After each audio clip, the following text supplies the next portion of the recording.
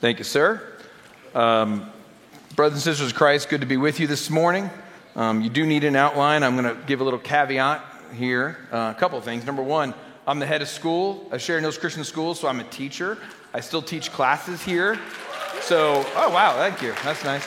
I'm actually, I'm a little more of a teacher, okay? So forgive me if I sometimes sound more like a teacher than a pastor, because that would be true.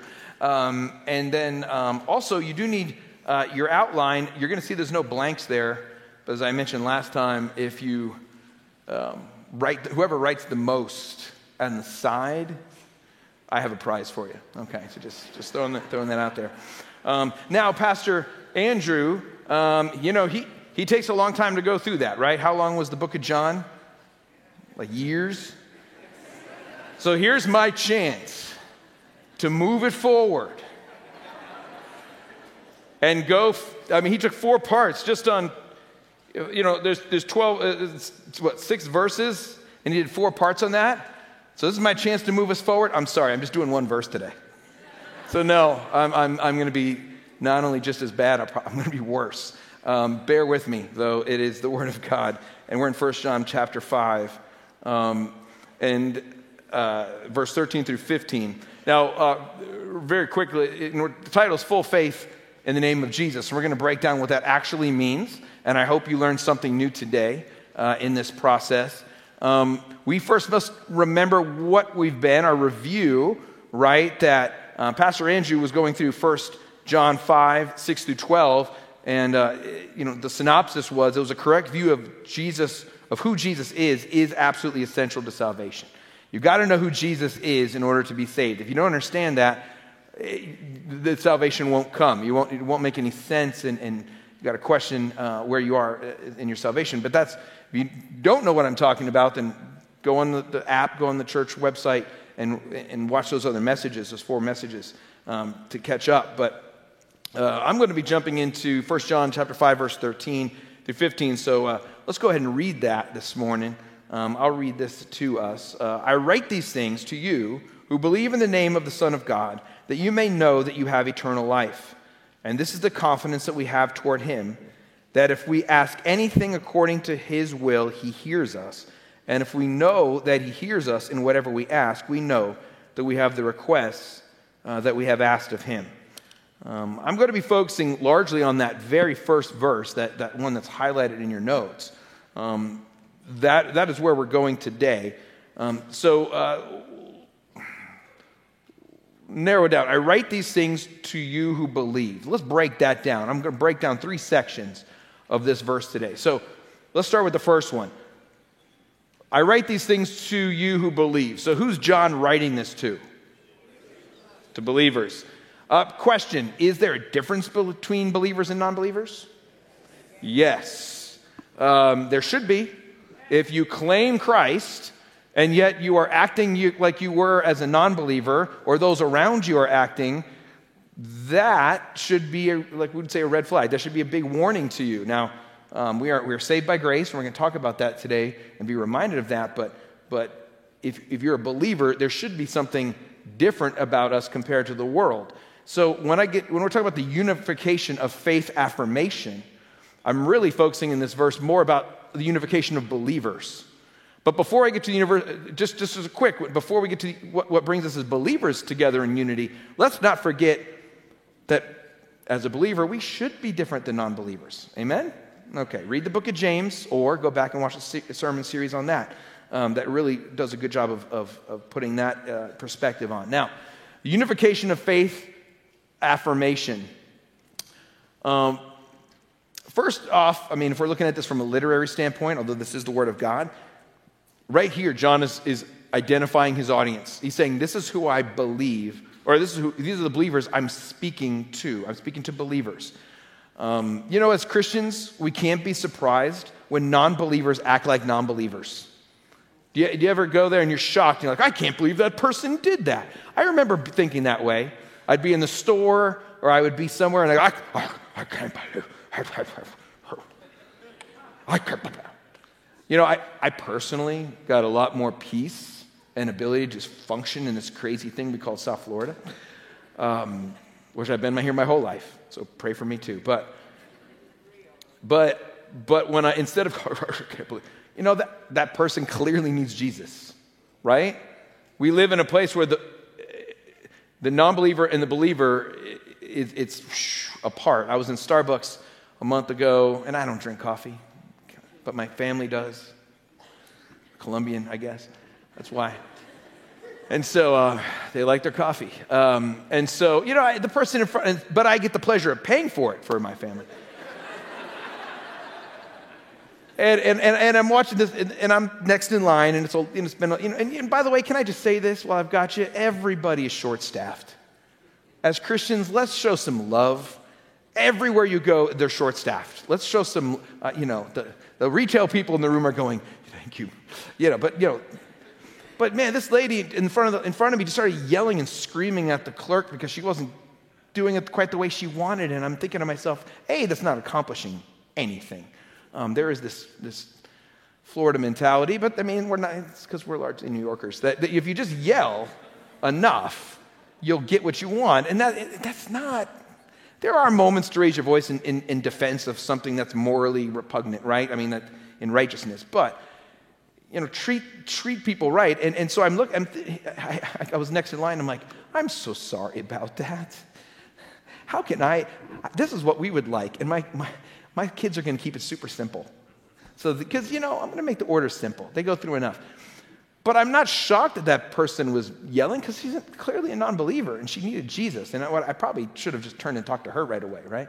But non-believers and believers, different camps. So, John is saying, I'm writing to those who believe. So, he defines the audience. Number 2, let's talk about the challenges of the faith then and now, okay? So, back in the time of John, and in that first century, there was a lot of different faiths fighting for the hearts of the people. Christianity was the new kid on the block. You, of course, lots of early Christians were Jews, and then they're hearing Judaism plus this new modern Judaism that was coming out. The history teacher's coming out of me.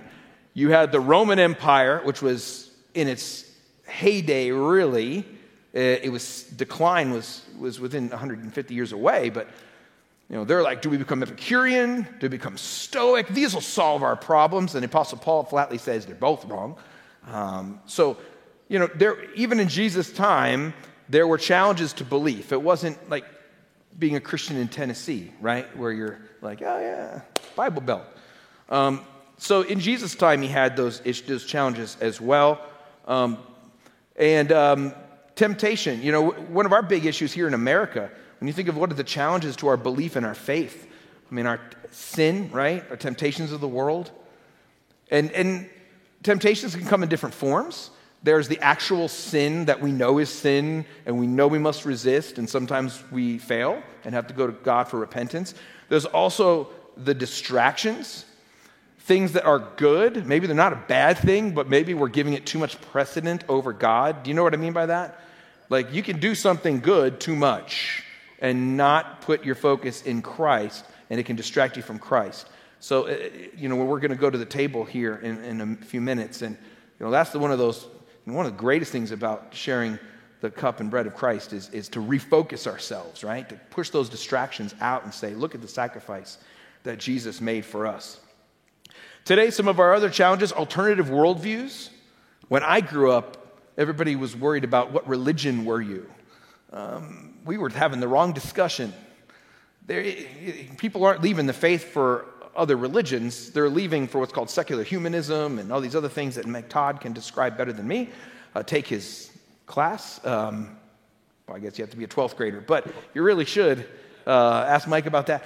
And he'll walk through. But secular humanism is this idea that you are your own God, that you make your own truth. It's this stuff that's been out there that's pulling people away from all faiths because it's appealing. That's a worldview we need to reject if we are believers, as John is calling. If we're the audience that John is speaking to, we should be pushing away those alternative worldviews. And how about this? Our other one is pride. Sometimes the biggest reason we don't want to believe in Christ is because I want it my way, I want to do it this way, I want to be number one, and if I'm following Christ, then I can never be number one. God is number one. And we're one in Christ. So we must check our hearts on that. So those are the challenges of belief. And then, this is a unifying statement for all believers. This is a big deal because in Jesus' time, and then as the apostles are writing, there was a lot of division within the Christian faith in some ways. You had Jews who were becoming Christians. You think about Stephen when he gets pulled in front of, the judgment, and he ends up, we know what happens to Stephen, right? He ends up stoned and to death. One of the reasons Stephen was stoned to death is he was a Hellenistic, Greek-leaning Jewish believer. And you're saying, isn't that kind of ridiculous? Yes, it was. So there were many divisions within Jesus' time and the time of the apostles where they're sitting next to each other and arguing about this and arguing about that. And who has the right belief and who has this. And here's John bringing it together, unifying everybody and saying, what's important here? Now, do we have divisions today? I mean, Jesus' time, there was the Sadducees and the Pharisees and the Essenes and a bunch of other C's, right? Today, do we divide ourselves? We're a nation of immigrants, so obviously we come with automatic divisions somewhat, especially here in South Florida, but we can call ourselves by a political party. We can call ourselves by the shows we watch, or, I do question the salvation of Jets fans as a Dolphins fan. I'm sorry, to make it trivial. But, it sounds crazy because, we think how crazy football fans are here in America, and then you think about Europe, where if you wear your club out on the street, you can get beat up. Like to death. I mean, people are so crazy about things and entire divisions based on that are like hardcore and yeah. I mean, there are football. I do like soccer. There are football clubs in Europe that hate each other because their cities have hated each other for 150 years over trade rights, and they still argue about that. And when they wear their jersey, they're wearing it in defiance. I mean, these kind of divisions can creep in here. It should not creep into the body of Christ. Okay, we can't allow that to happen. Galatians 3, 26 to 29. For in Christ Jesus, you are all sons of God through faith. Paul's writing this. For as many of you as were baptized into Christ have put on Christ, there is neither Jew nor Greek. There is neither slave nor free. There is no male or female, for you are all one in Christ Jesus. And if you are Christ, then you are Abraham's offspring, heirs according to the promise. When you read Paul, understanding that he's a Jew, you realize this poor guy was trying to bring together all of these different factions. And he's like, why are we arguing about this? We're one in Christ. In the end, that's what we are. And our differences of the world are minuscule and minor compared to that which unifies us in Christ. Does that make sense? So John's saying this to his audience at that time of believers. Ladies and gentlemen, maybe we need to hear that today, this morning. Real quick, belief in the name of the Son of God. Belief in the name of the Son of God. So it says, I write these things to you who believe in the name of the Son of God. That is not a flippant statement, a quick throw out there. There's deep-seated reasons for John saying this. First off, names and titles are important. Names and titles are important. Now, I kind of love my mom, but she gave me this name. My middle name, which I won't admit in public, is it's Albert. But it just forgive me. I grew up and Fat Albert was the #1 cartoon show, so having that as my middle name at that same time wasn't really helpful. But my mom, so that's that's my grandfather's name. But my first name was, Mom, what does my name mean? Did you give me purpose in my name? She goes, I gave it to you so nobody could make fun of you. because, people tease based on the names. And I said, Mom, did you realize my last name is Spee? Spee likes to go pee, pee, wee, wee in this pee. Just imagine how great preschool was for me, okay?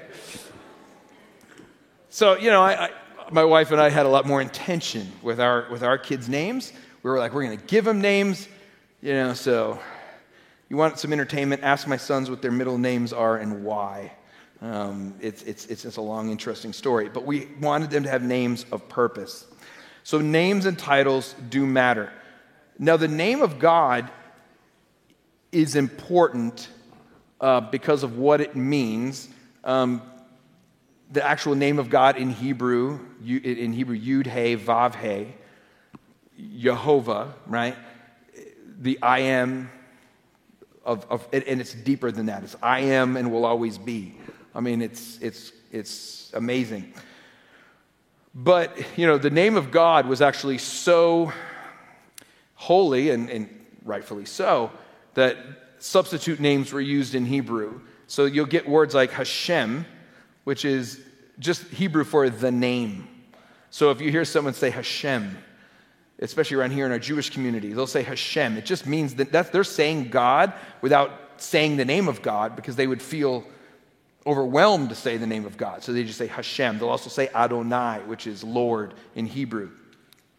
But, and so much so that people, because Hebrew doesn't have vowels in the original Hebrew, so people kind of forgot how to say the name of God, because the only way you know how to read Hebrew is to say it over and over again because of all the missing pieces. And when people didn't say God's name, they forgot. But, understandably, it's the name of God, right? Now, when John says Son of God, this is Jesus' title. This is a big deal. This is a big deal. It's his title, and it automatically defines his divinity. It holds him up and says he is divine, he is of God. When I say Son of God to you, I would hope the only thing you think about is Jesus. I would hope that you're like, yeah, nobody else in America is running around going, I'm the Son of God, I hope. And if they are, they're wrong. Okay, no argument there. But in the time of Jesus, there were people who claimed to be the Son of God in that time of history, right? Caesar Augustus, who was only dead probably 60 years about the time John's writing, had said, oh, I'm the Son of God, right? It was a pretty popular, Alexander the Great, all these, they wanted to be these things. When Jesus is the Son of God, it's not a shared title with these other individuals. He is the only Son of God, amen? And it was a clear definition between him and these historical figures that did it so in their own crazy way they could seem immortal, which, by the way, they didn't. They all died, and none of them resurrected. Jesus did. So Son of God, clear title. Jesus, is the Greek. Pastor Andrew talks about this all the time. The Hebrew word is Yeshua. If you would have seen Jesus in real time, it would have been Yeshua. God saves, and not the generic small g God. I mean the actual name of God, Yud He Vav He. It would be Jehovah saves. Clear there. And not a lot of people walked around with that name back then. Despite some precedent in the Old Testament, it made Jesus clearly the Son of God, and that his role was God in the flesh. So let's talk real quick here. Although Jesus, Son of God, is unifying for Christians, and it should be, okay? The St. Andrew's Presbyterian down the road, I live in Pembroke Pines, so have anybody driven up Flamingo Road, north and south? It's Church Road, right? Denomination here and there. If they're a Christian and a true Bible-believing church, the idea that Jesus is the Son of God should be a unification between us all, even if we have some disagreements on other areas. But for the rest of the world, Son of God is a word that divides Jesus and Christians from others. It's a divisive term, and God intended it that way. Sorry, the history teacher again, coming out at me. In Arabic, they'll say the word for God is Allah, right? And in the Islamic faith, that's what they would say. Allah in Arabic is not God like lowercase g. okay? It's a specific God, even if in Arabic it can also be used as generic word for God. Does that make sense? Look, when you're reading the Old Testament, you know the difference when they capitalize Lord, right? That means it's the name of God versus when it's not capitalized, it's like the common name for God, El. Allah is a specific God. Trace it back to the moon gods of the Sumerians. Matter of fact, if you're in my Genesis class, that'll be next week or the next one after that. We'll be going over that. So, Jesus as the Son of God is not the same thing as an Allah. You understand? The characteristics of Allah is not the same as the God of the Bible, the true God. It's not the same. Okay? So understand the difference in those things that when you're out in the world, they're going to want to tell you it's all the same. It's not. Look into it. And we're here to help you as well to understand that. Also, Jesus, Son of God, it elevates him beyond teacher. So in our secular humanistic world, what do people want to do with Jesus? He was a great what? Teacher. He was a great teacher. He was a good man. That means, you know what? I want to follow. That's code for I want to follow the parts of Jesus that I like, not the part that I don't want to do. Like follow him and give my life for him if called. Give up my sin for him. Right? So being Jesus, Son of God, elevates Jesus beyond that teacher role. So anybody who tells you that Jesus is just a great teacher, they're not reading the Bible. It goes back to C.S. Lewis, classical plug. It goes back to C.S. Lewis, right, who famously said that Jesus was one of three things. Remember what those were? He was either a lunatic, who was a crazed homeless man running around saying crazy things. He was a liar because he was smart but was somehow manipulating things so he could be in glory on earth, which, by the way, he didn't. Muhammad died in control. Muhammad was an orphan who died the dictator of a small nation. Jesus was born poor. He died poor, as was prophesied, as was the plan all along. So he was, he's a liar when he says he's Son of God, he's to be our atonement. He's either a lunatic, he's a liar, or there's only one other alternative. He's Lord, meaning he is exactly who he says he is. Okay? That's it. Those are the three options. So what does all that mean? We put all that together. John is saying, I'm talking to believers. I'm talking about the divinity of Jesus Christ, that he is the Messiah. He is the Son of God. We're unified in that. And then he says these beautiful words that of eternal life for those who believe. He says these beautiful words, that you may know that you have eternal life. So he says, I write these things to you who believe in the name of the Son of God, that you may know that you have eternal life. Now, you hear from this pulpit all the time, you'll have eternal life if you believe in Christ. Absolutely. You have to understand that in the time of John, there was so many, again, you talk about those strange belief systems that were there, right? I mean, we still have weird belief systems. There are people who will say they're going to come back as something else. They're going to say, I just go to dust. I mean, there's all these crazy things now. But even in the time of the first century, there was a change in the idea of the afterlife, and it's this Jewish idea of eternal life, like it was called Sheol. That's the actual word, Sheol. Now, if you go to the Old Testament and you see the word Sheol, it just means the afterlife. That's just what it means. It just means it was just very simple, the early parts of the Old Testament. Then you start getting to that time of Jesus, and again, you start having rabbinical people, rabbis who are perverting the Old Testament and coming up with their own ideas and saying they're the ones who know. And Sheol instead becomes this horrible place for the dead. It's even called a Hades in certain parts of the Bible. It's kind of mixed with that in the later parts of the Bible. So this Hades meaning hell. And so if you're a first century person hearing this, that John's writing to, you can honestly sit there and say, wow, you're talking something I've never heard of before. I thought I just died. And they were obviously followers of God who all throughout the Old Testament time knew that faith in God meant they would spend eternity with him. They knew that because they read the whole Bible. Matter of fact, if you look, the first century idea of Sheol wasn't really even biblical. In the book of Ecclesiastes, for one of many examples, the dust returns to the earth as it was, and the spirit returns to God who gave it. Okay? So this whole idea that John's writing, as so many people there would have heard, that there's nothing really after this. And he's writing, those of you who believe in the Son of God, that you may know what? Eternal life. That's radical. That was radical at that time for many of them. Not everybody, but for many people who were there.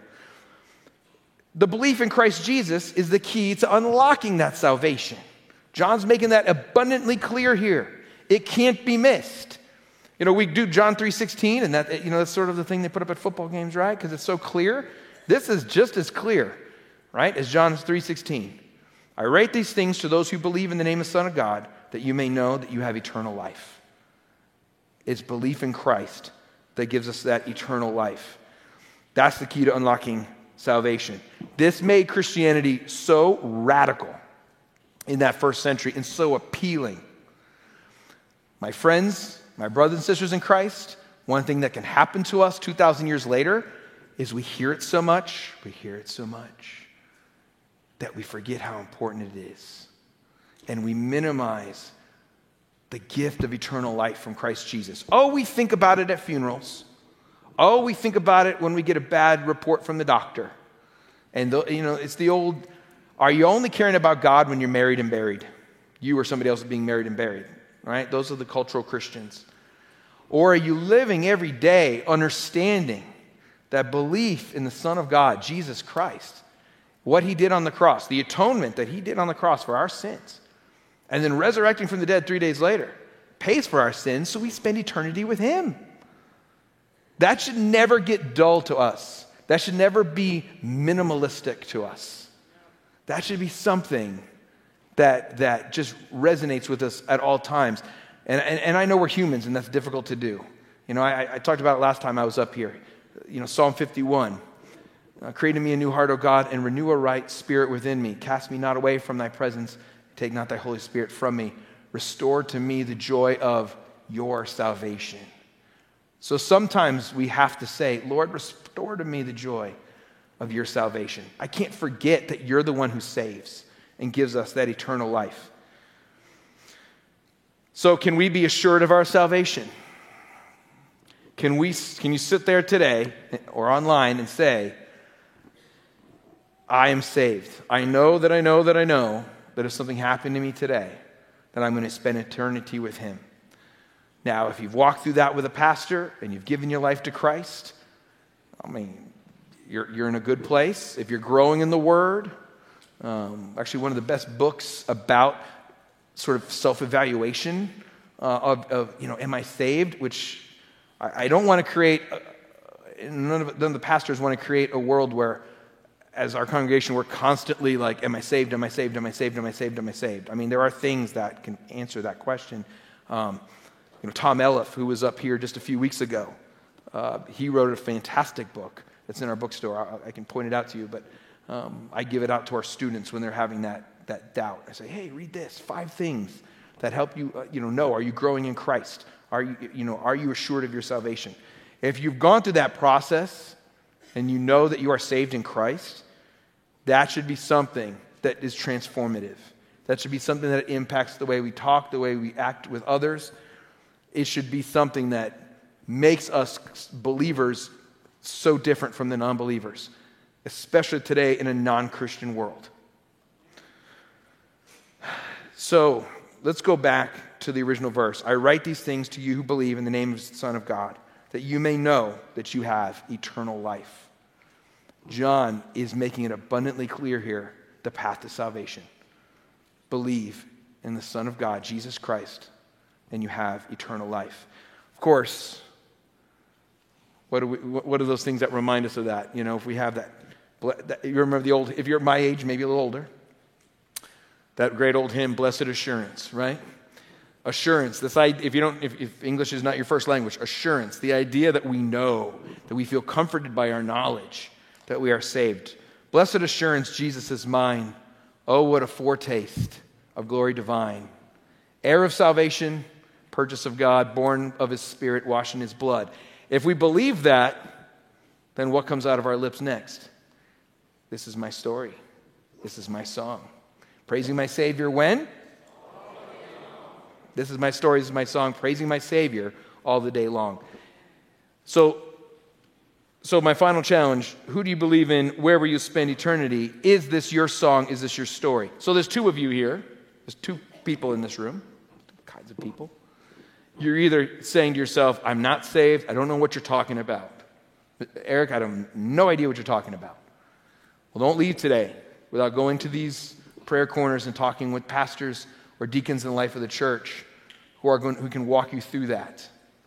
That is so essential. Don't walk out today knowing whether or not you have eternal life. And then for the rest of us that have that blessed assurance, let it be on our lips. Let it be in our behavior. Let it be how we treat others. Let us be the light, right? This little light of mine. I'm going to let it. That's 2 songs today.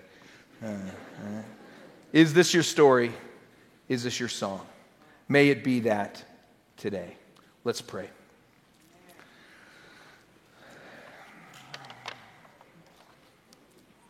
Abba, our Father,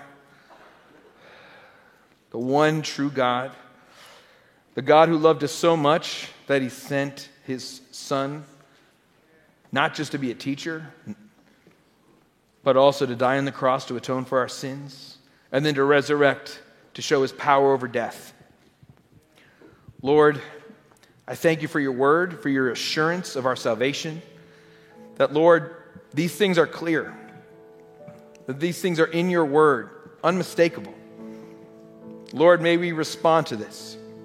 I pray, Lord, if it be your will, that you call people in this very room right now to repentance. To others, that you call them to a knowing, an acceptance of Jesus for the first time. Lord, may we not go throughout our day ignorant of your salvation, and Lord, without having praise of your name for the eternal life that comes through you. Lord, I pray right now, even for little Sava, who, while hunkered down in Ukraine, I pray that he remembers the gospel he heard at Sheridan Hills Christian School. That, Lord, he and his family turn to you during this difficult time.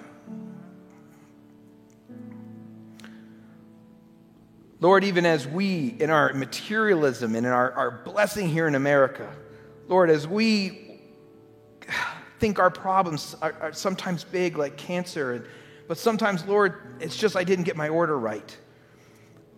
Lord, may we keep our eyes fixed on you, on what really matters, so that, Lord, those of us who you've called to be believers in the Son of God and have that eternal life, that we may be that light to others. It's in Jesus' precious name we pray. Amen.